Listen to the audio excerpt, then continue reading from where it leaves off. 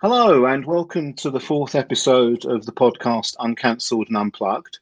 This is an opportunity for those speakers, thought leaders, practitioners who were scheduled to share their ideas and insights from a stage somewhere in North America during the next few months, who now find themselves with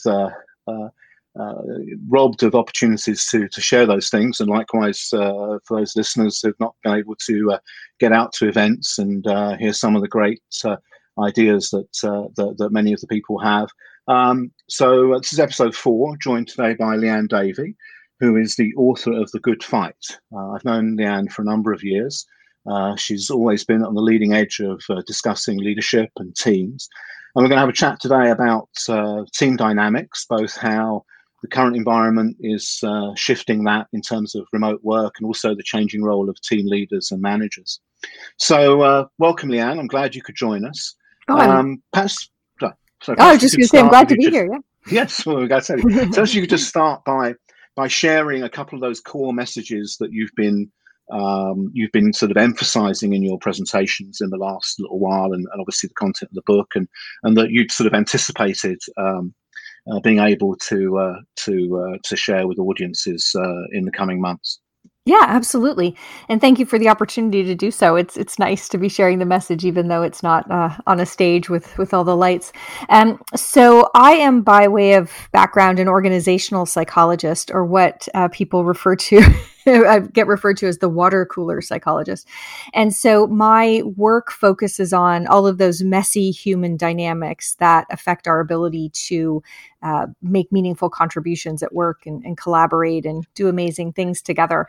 So a couple of the speeches that I've been giving quite frequently, one is to do with the Good Fight book that I just put out. Actually, it was a year ago yesterday. So the Good Fight is about how we need to change our attitudes about conflict and learn the importance of working through conflict to make our teams more productive, make our organizations more productive, make our teams more trusting and more engaged, and to reduce our own stress levels. So I talk a lot about our messed up perceptions of conflict and how we need to get better about that. So that's one thing. And the other is feeling very prescient at the moment, because for the last year or so, I've been giving a speech called Change Has Changed. And it's about the neuroscience of perpetual change and how we need to lead and manage differently when change isn't that good old fashioned John Kotter 7-step process that it used to be. And instead, it's just one thing after the next coming at us in a way that we can hardly catch our breath. And COVID-19 certainly feels like change has changed. We've never seen anything like this before. So those are a couple of topics that I would be talking about right now if I were on a stage somewhere. Well, okay, they're certainly both, very, very timely in the current circumstances. Let's take a look at the first of those to start. This idea of conflict in teams, and obviously, sort of implicit in the projects that you have is that people tend to avoid conflicts or see it as a bad thing. And obviously, you've directed people on how to turn conflict into a positive force and address it and stuff. But how is that specifically, maybe in a lot of people obviously are moving now to remote work, within a remote team environment? What's the what would be your message around conflict there? Yeah, so there's a few parts of it. So one, it's when you aren't walking past everyone every day, when there's not that immediacy of somebody scowling at you or giving you the side eye in a meeting, it can be quite tempting to allow things to fester, to not deal with it, to just say, we have this great excuse that this isn't important, we'll deal with it later. So one idea would be that it gets easier for us to dig ourselves into significant conflict debt. So we really have to guard against that.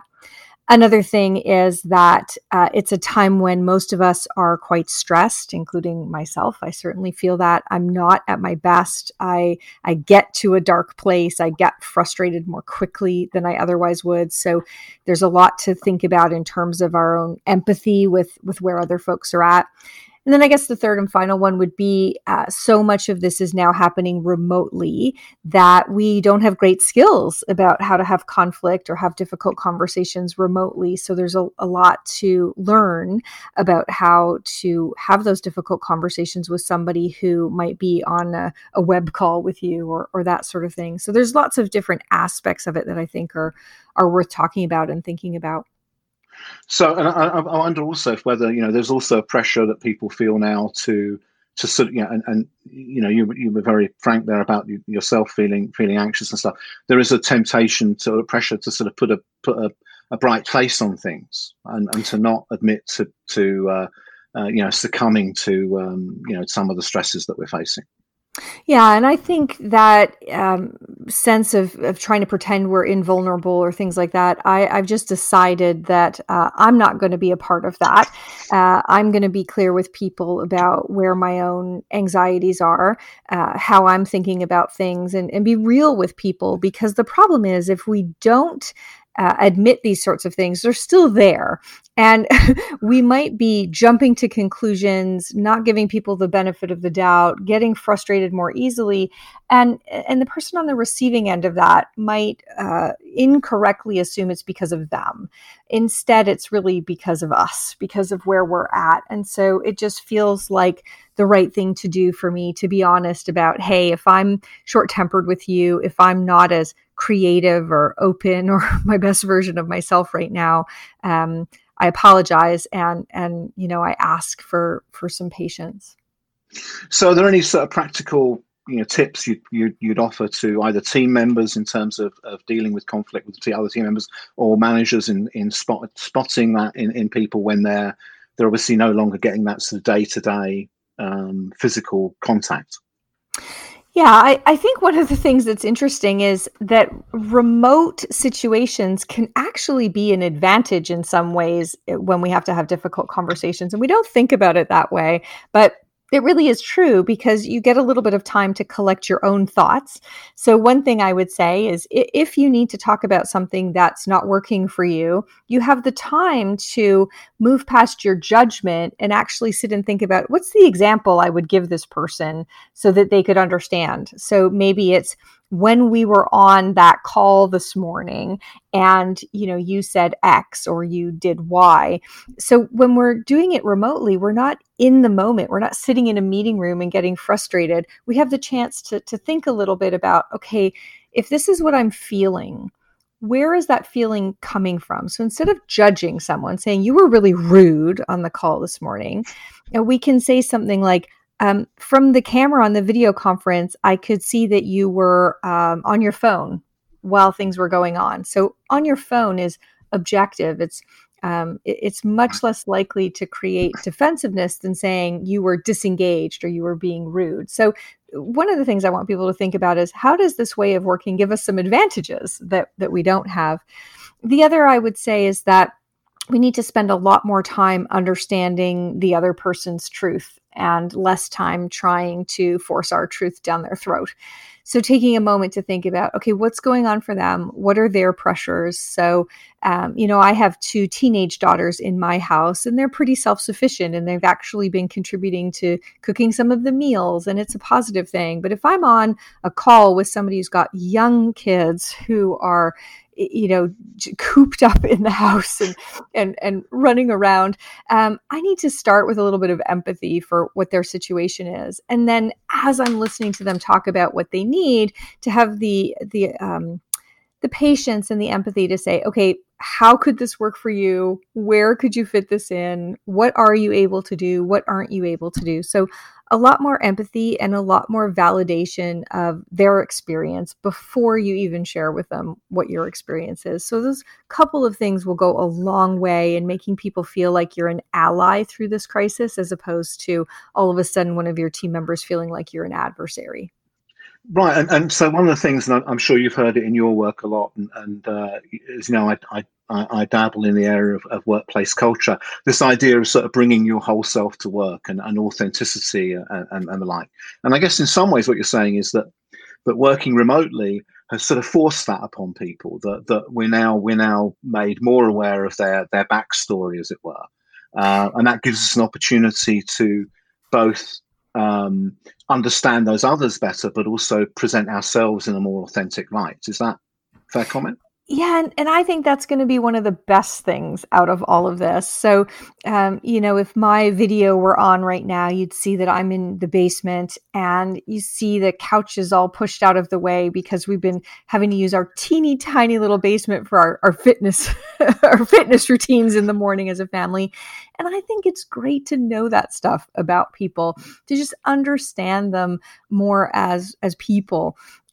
So those sorts of things. And I know one of the things that's become popular over this is celebrities who are doing things to contribute to keeping us all entertained and occupied. We're seeing their homes and getting to understand a little bit of them that's a different angle than we've ever had before. So that authenticity, what I'm wearing, what my hair looks like without all sorts of product in it, what my environment is most of the time when I'm working from home, all these things just help people understand one another more fully. And I think that's a really positive thing. Yeah, I mean, it does kind of humanize people, doesn't it, in a way that a more formal office environment sort of mitigates against in a lot of ways. Yeah, I think that's a great thing. And I hope some of that remains after. So just moving on. So I think it's sort of a connection there. We mentioned about authenticity, empathy, bring your whole self to work, and that access that the current environment gives us to people's environments, and therefore hopefully a fuller understanding of them. For leaders right now, I think face a particular challenge around, obviously front of mind for a long time, the issue of sort of engagement, etc. But now that I think they're being called upon to be, that much more human, for want of a better word. And I mean, how do you think that's playing out currently with remote working, and what advice would you give to leaders?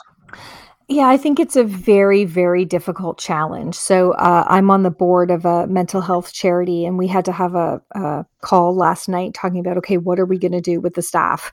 We can't carry on paying them at their full salary. Do we want to lay people off? What do we do?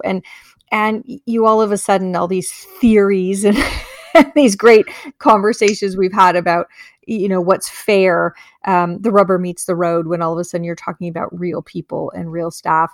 And so I think as a leader, we have an obligation to the organizations that we work for.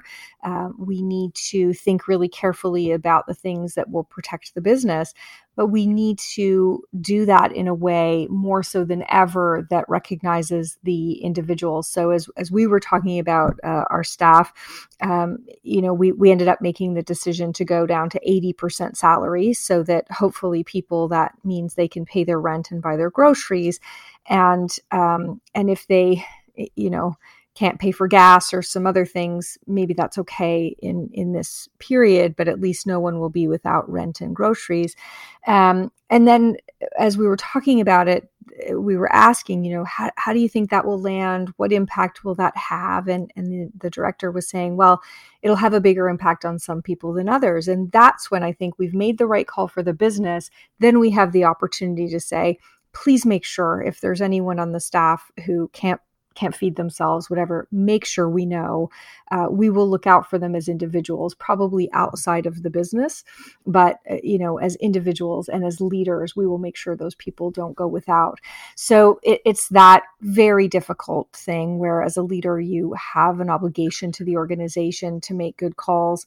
But once you've made the right calls for the business, making those in a way and implementing them in a way that's as supportive, as kind, as flexible to the people as is humanly possible.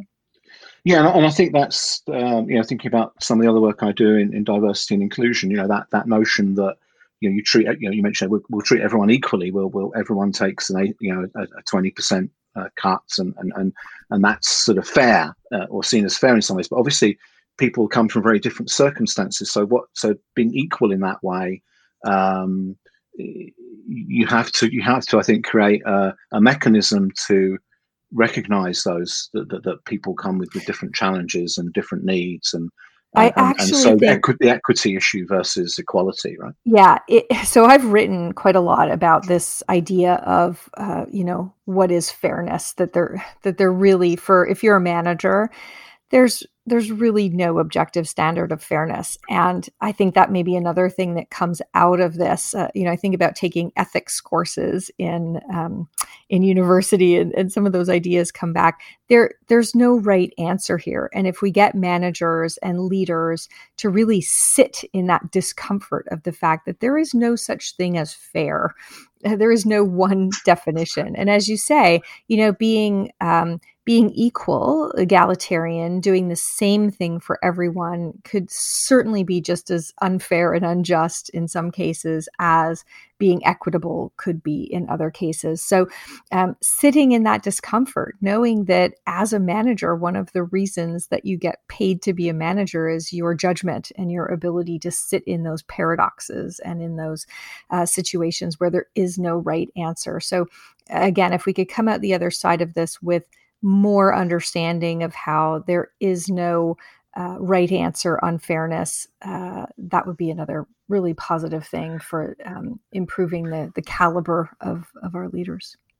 Yeah, and I think you tapped to something very important there. That idea of the leader wanting to have the right answer, and I think there is particularly now, people in employees are looking to their managers for some form of reassurance, of guidance. What's going on, what's going to happen next week, in a time of huge uncertainty.